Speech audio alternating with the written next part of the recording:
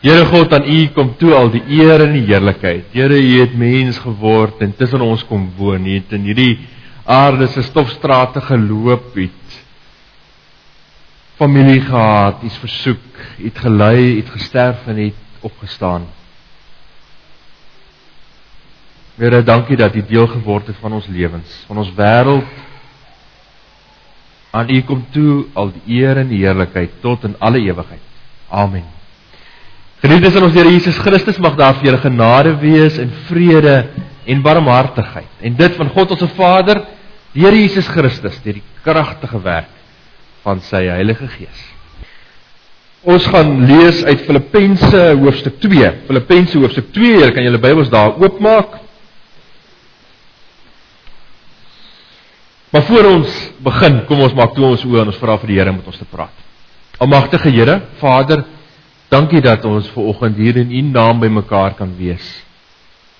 Dankie dat ons kan weet dat U Gees by ons is en in ons bly. Here Jesus, dat U mens geword het.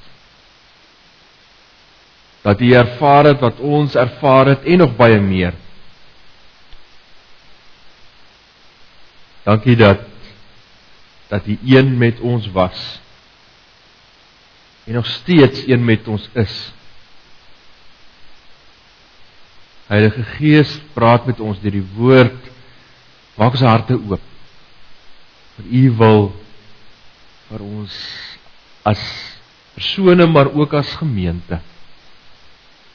Aan U kom toe al die heerlikheid tot in alle ewigheid. Amen. Nou, ons het in hierdie tyd 5 temas hanteer. Ons het begin by God aan die woord, van Genesis af, die pad gestap tot vandag toe, waar ons vandag is. In die lig van die woord, die lig wat God se woord ook vir ons pad bring, eer die woord, dit wat ons daarmee moet maak, hoe ons het moet lees, hoe ons God se woord ons eie moet maak, die Heilige Gees se rol in die ontstaan van die Bybel, maar ook in die verklaring daarvan, hoe ons dit vandag lees, en dan vandag, Christus die lewende woord. Johannes 1 sê vir ons, die woord het vlees geword, en onder ons kom woon. En vandag kyk ons dan daarna, en vra ons, wat is die implikasies vir ons vandag? Nou, ek het die afgelope tyd 'n nuwe held gekry, en ek het so 'n stukkie van haar saamgebring, om vir julle te wys. En ek hoop, sy is 'n held vir julle ook.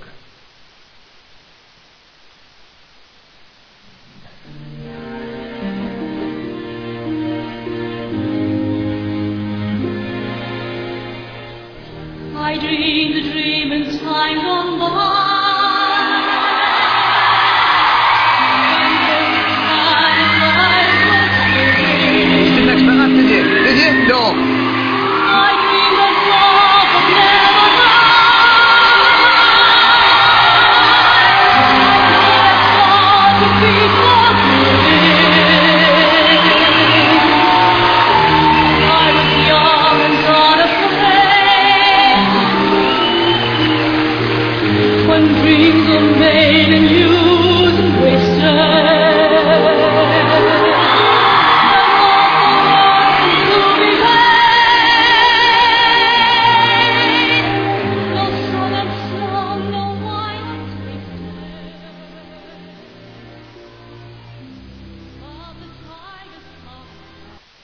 Nou hoekom is dit dat hierdie vrou so fenomeen is? YouTube getalle 100 miljoen op hierdie stadium, meer as wat mense gekyk het na president Obama se inligting. Nou, wat is hier aan die gang? Hoekom is mense so opgewonde oor 'n doodgewone tannie wat besluit het sy kan sing? Ek dink daar's 'n paar redes voor. Maar een van die redes is dat ons as mense so soek na 'n stuk eerlikheid, 'n stuk opregtheid en 'n stuk outentiekheid in mense. Dat daar oor die jare 'n stuk ontnigtering gekom het met alles wat kunsmatig is. Ons vir so lank gestrewe het na ideale wat nie moontlik is nie. Gesoek het na perfeksie waar daar nie is nie. En vir baie jare het ons hierdie ideale gehad en het ons vir mense op trone gesit en hulle het op daardie trone gebly omdat ons nie genoeg van hulle geweet het nie. En soos die media en die paparazzi beter geword het ons begin besef, maar hierdie ouens is nie eintlik soveel anderster as die res van ons lot nie. En het daar 'n stuk ontnigtering gekom met hierdie ideale waarna ons gestrewe het. Dat ons nou op 'n punt is waar mense eers vir jou vra, kan ek jou glo, voor hulle wil luister wat ons te sê het. Waar mense behoefte het om met ander te assosieer, om net te sê, maar hier is 'n mens soos ek en jy, wat met dieselfde uitdagings en dieselfde struggles het, en bereid is om saam met my 'n pad te stap. Dat dit deel van die uitdaging vir die kerk gaan wees, vandag en in die toekoms, om 'n ander gesig te begin wys. 'n Nuwe gesig te begin wys. Want ongelukkig wat oor die jare gebeur het, is dat die gaping tussen dit wat die kerk voorgestel het, dit waarmee die kerk geassosieer is, en dit wat in die wêreld aangegaan het, al hoe groter geraak het. En het op 'n punt gekom het dat kerkwees irrelevant geraak het vir mense. En ons gaan later die vraag vra of dit is wat die Here Jesus in gedagte gehad het. Want wat gebeur het oor die jare is dat ons hierdie skeiding begin maak het tussen dit wat geestelik is en dit wat nie geestelik is nie.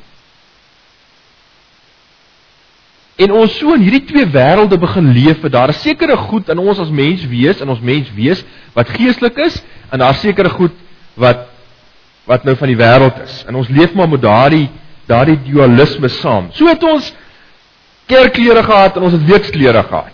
En die kerkklere het ons daar in die kas gebêre, ons het net Sondag dit gedra, want dan moet 'n mens dan ordentlik lyk. En ek weet nie of dit julle ook so was nie, maar toe ons klein was, mag ons nie op Sondag geswem het nie. Nou weet ek nie wat die verskil was tussen Sondag swem en week swem nie, maar Sondag swem was nie 'n goeie ding. Jy moet weer bed gelê het en geslaap het, en as jy geraas het, dan het jy groot moeilikheid gehad. Nou goed, daar was die kerktaal gewees en die braaitaal gewees. Daar is seker hoe jy die kerk praat, en seker 'n manier hoe jy braaivleis praat, en die twee het bitter met mekaar doen gehad. Daar was die geestelike dele van ons mens wees gewees, en daar is dinge wat net in die donker gebeur, en waaroor mense nie eintlik praat nie, want dis nie geestelike dinge nie. Nou, hierdie was 'n stuk dwaling gewees wat in ons geloof ingekruip het. Want ons het eintlik vir ons twee gode gekry. Ons het die heilige God gekry, en dan het ons die God van die ander dinge gekry. Of daar was daar geen God daar gewees. En die gevaar was dat Christene vir die wêreld vreemd geraak het. Maar die ding het nie ontstaan in ons tyd nie. Die ding kom al baie lank. Kyk die prentjies wat geteken is van Jesus se geboorte. So ou krippie met die engel en die sterretjie wat so skyn, en Jesus wat daar so een vingertjie so in die lug hou met 'n stralekransie om sy kop, en Josef en Maria met stralekransies om hulle koppe.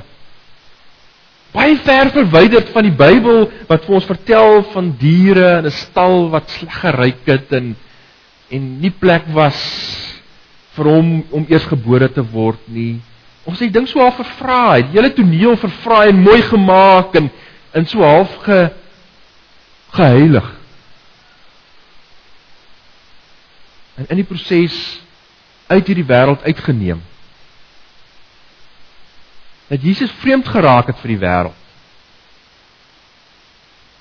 Dat hy nie meer die een was wat in die strate gestap het en honger geword het en gelei het en deur mense verraai is en gelei het en gesterf het en opgestaan het nie. Amper hierdie mooi Jesus van die kinderbybel geword het vir ons. En saam met dit was daar hierdie verwagting dat Christene is bietjie supermense. Hulle twyfel nooit nie, en hulle worstel nooit met goed nie, en hulle het altyd die antwoorde, hulle het so ver af kyk in hulle oë, jy weet nie lekker waar hulle is nie, maar hulle is iewers.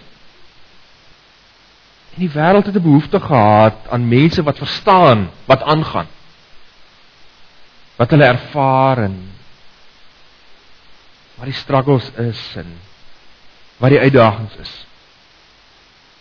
Dis in hierdie agtergrond wat ons dan kom by Filippense hoofstuk 2. Nou, Filippense hoofstuk 2, Paulus skryf uit die tronk uit, hy skryf aan die eerste gemeente wat hy geplant het, hier in Klein-Asië, Europa. Die ouens hier in Filippi. En dan skryf hy vir hulle hierdie gedeelte. Ons gaan af vanaf vers 5 tot 11 lees.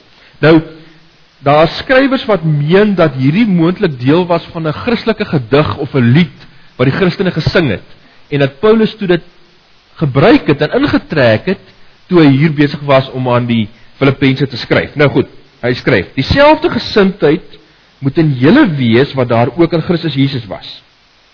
Hy, wat in die gestalte van God was, het sy bestaan op godgelyke wyse nie beskou as iets waaraan hy hom moes vasklem nie. Maar hy het homself verneder deur die gestalte van 'n slaaf aan te neem en aan mense gelyk te word. En toe hy as 'n mens verskyn het, het hy homself verder verneder. Hy was gehoorsaam tot aan die dood, ja, die dood aan die kruis.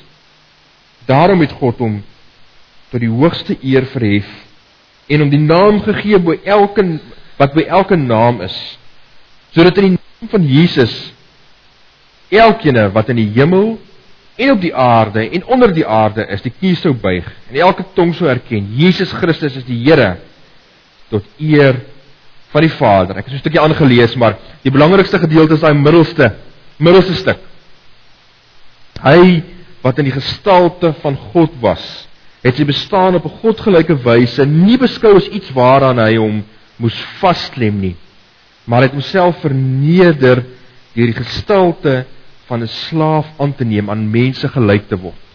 Nou goed, as Paulus hier skryf in die gemeente, dan sê hy, wat het die Here Jesus kom doen? En hy gebruik 'n spesifieke woord hier, ekenosoon, as hy hierdie vernedering, hierdie afstand doen van sy goddelikheid probeer beskryf. En dit beteken letterlik, hy het hom leeg gemaak van hierdie heerlikheid van hom, van hierdie verhewenheid. Hy het hom leeg gemaak en hy het 'n ander gestalte aangeneem. En dan sê Paulus hier, hy het die gestalte van 'n slaaf aangeneem. Nou, 'n woord wat ek wil hê julle so 'n bietjie moet begin leer ken is inkarnasie. Dit het niks te doen met reïnkarnasie nie. Dit inkarnasie beteken Jesus is geïnkarneer as 'n mens. Hy het die vorm van 'n mens aangeneem. Hy het mens geword alhoewel hy God was. So, hy wat goddelik is, los dit wat verhewe is, dit wat grand is en dit wat bo alles is, los hy daar en hy kom word 'n mens. En nou beskryf Paulus hierdie pad af, hierdie vernedering van hom. Hy sê, hy wat God is, dan vat hy die ander uiterste. Dan word hy 'n slaaf. Nou dink ons, dis nou die twee uiterstes. Want dan sê hy letterlik hier, nee, hy het hom nog verder verneder. Hy word as slaaf 'n mens, en dan verneder hy hom verder, en wat doen hy verder? Hy gaan dan 'n stapie laer as die slaaf, die ene wat aan die kruis moet ly, en moet sterf, om later weer te kan opstaan. Dit was die slegste ding wat met 'n mens kan gebeur. Buiten dat jy doodgemaak is, was dit die grootste vernedering gewees om aan 'n kruis te sterf. So hy stap hierdie pad van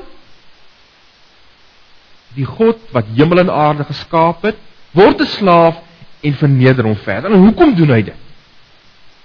Hoekom doen hy dit? Want God kon tog seker in sy wysheid aarde toe gekom het as God. Mense gevoel is soms dat daar sal dalk meer mense geluister het as hy dit gedoen het. As hy daar met donderweer op aarde aangekom het, op 'n troon iewers gaan sit het en die mense bymekaar gemaak het. Maar tog kies hy 'n ander pad. Hy kies om mens te word, 'n babietjie te word wat nie eens 'n plek het om gebore te word nie, en dan bly hy vir 33 jaar tussen mense waarvan ons eintlik nie veel weet nie. Hy's daar hy's net mens wees, vir 30 jaar eintlik. En dan die laaste deel van sy bediening, begin hy eers mense leer. Want hy kom eers op 'n gelyke vlak met die res van die mense van sy tyd. En dan begin hy saam met hulle pad stap. Hy kom nie van bo af en probeer hulle verander om iewers uit te kom nie. Hy word een van hulle, hy word deel van hulle, en dan stap hy met hulle pad. Jesus word geïnkarneer as mens en kom woon tussen ons. En nou is die vraag, hoe het dit gebeur? Hoe het ons vandag gekom tot hier?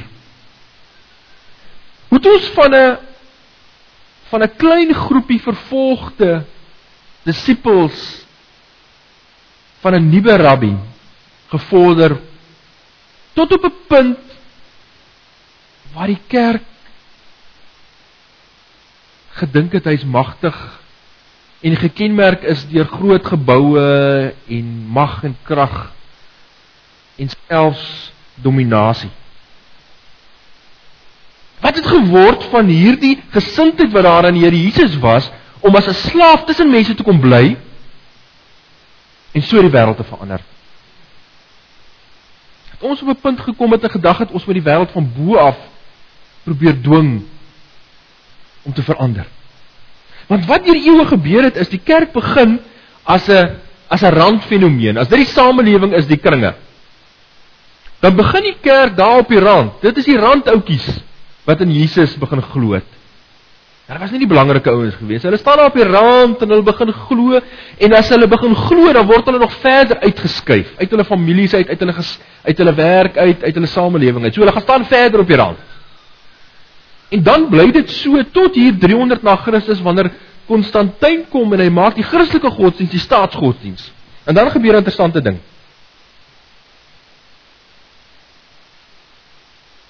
Die kerk verskuif na die middel van die samelewing. Dan is dit nie meer die randouens wat by die kerk is nie, dis nou die middelste ouens. En nou word die randouens weer verloor.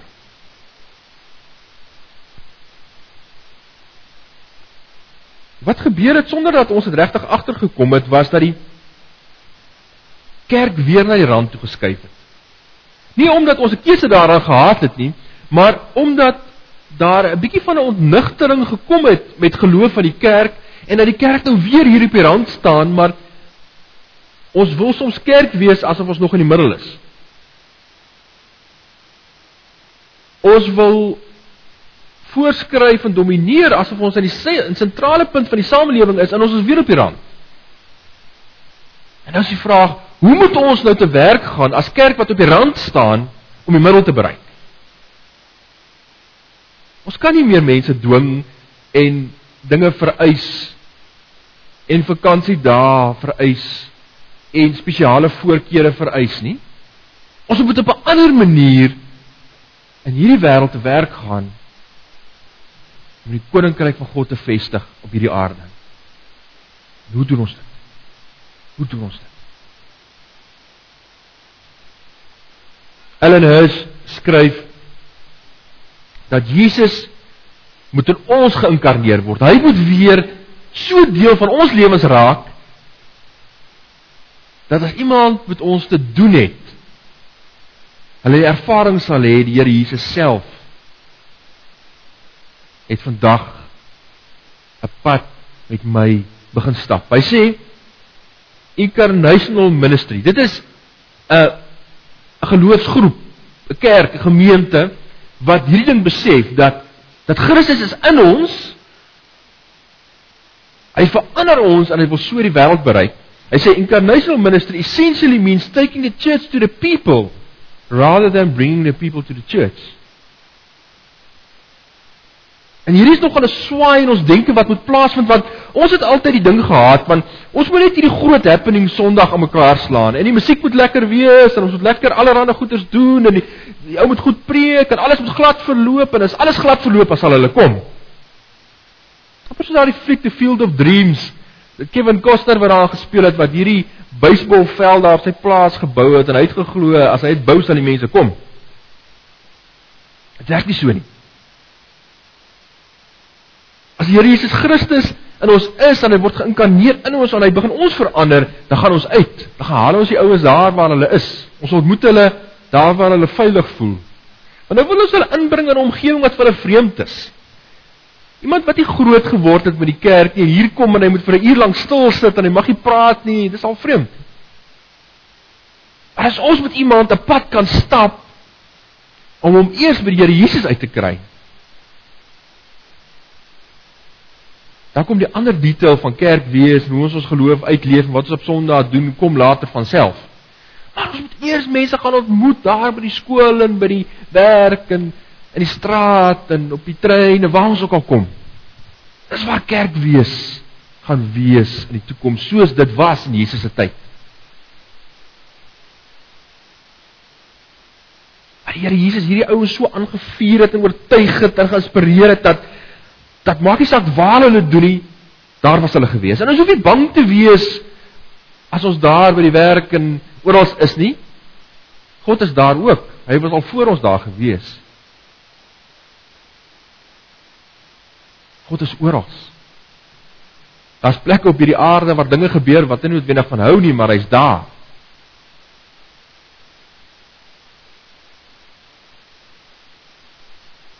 Hy's werk daar en hy's besig. Hy vra vir ons, raak betrokke by dit wat ek reeds doen. Raak betrokke by dit wat ek reeds doen. Robel skryf een van sy boeke, Are you smoking the stuff you're selling? Nou figuurlik, leef ons dit wat ons verkondig. Het dit ons verander, en as dit ons verander het, as die Here Jesus in ons geïnkarneer is, as dit is waarom ons lewe draai, dan sal ons nie veel hoef te doen om mense te bereik nie. Ons hoef nie lang preke af te steek, ons hoef hulle nie te oortuig nie, maar dit gaan deur ons skyn.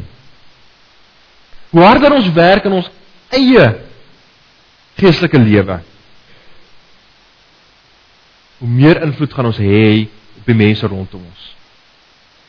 Hier gaan dit nie oor tegnieke wat ons moet aanleer nie, dit gaan nie oor triks nie, dit gaan net om te leef wat ons reeds is. Mense wat verander is, wat nuut gemaak is deur die Here Jesus Christus, en wie hy bly, en vir wie hy elke dag weer kom nuut maak. Mense wat gewoon is, wat nie op 'n snaakse manier praat, of 'n snaakse manier dink, of nooit met dinge worstel, of nooit twyfel nie, of nooit moedeloos raak nie. Iets wat die grootste impak op mense het, as ons eerlik is oor ons twyfel, eerlik is oor ons worstelinge.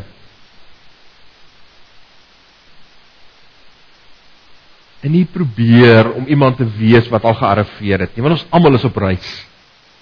Dis juis in ons swakheid dat ons sterk is, sê Paulus vir ons. Dis juis daar waar ons twyfel, waar ons worstel met ons eie persoonlike swaarkry en lyding ook, wat ons getuig. Ons kan dit op baie maniere doen. Maar die uitdaging vir die kerk in die toekoms gaan wees, om kerk te wees daar buitekant, nie net hier nie. En daarom, op julle stoele vanoggend, julle gedag amper is Kersfees, maar nog nie heeltemal nie. Ek loop, ek het so rukkie terug 'n draai geloop, en daar in die badkamer tel ek die, in Tesco tel ek die noot op.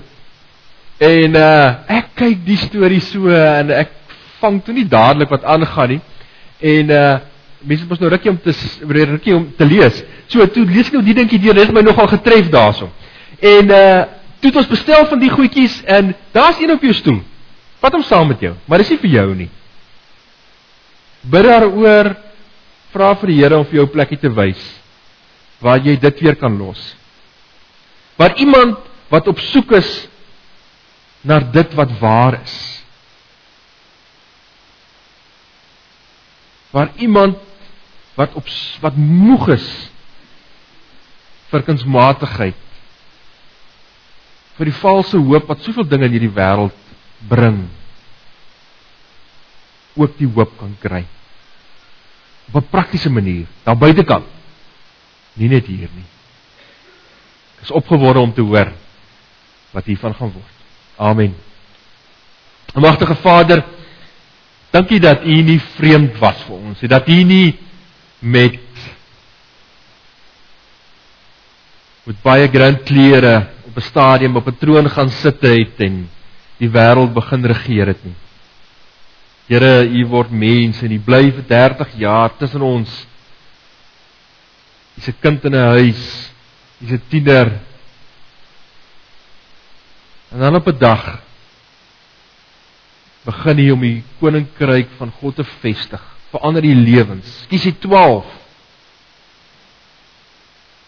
En omdat hulle getrou was, kan ons vandag glo, omdat hulle uitgegaan het, in kerk gewees het, daar by die waterput en in die straat en by die mark en oral waar hulle gekom het, sit hier vandag gelowiges, wat die evangelie gehoor het en geglo het. Here, maak ons sensitief vir die geleenthede wat ons het. Wys vir ons waar U wil hê ons 20 ponde moet neersit. En mag die Gees daarop rus, mag dit lewens verander. Vader, wys vir ons as gemeente ook die pad. Wys vir ons hoe U wil hê ons moet kerk wees. Nie soos ons wil nie, maar soos U wil. Here, aan U kom toe al die eer en die heerlikheid tot in alle ewigheid. Amen.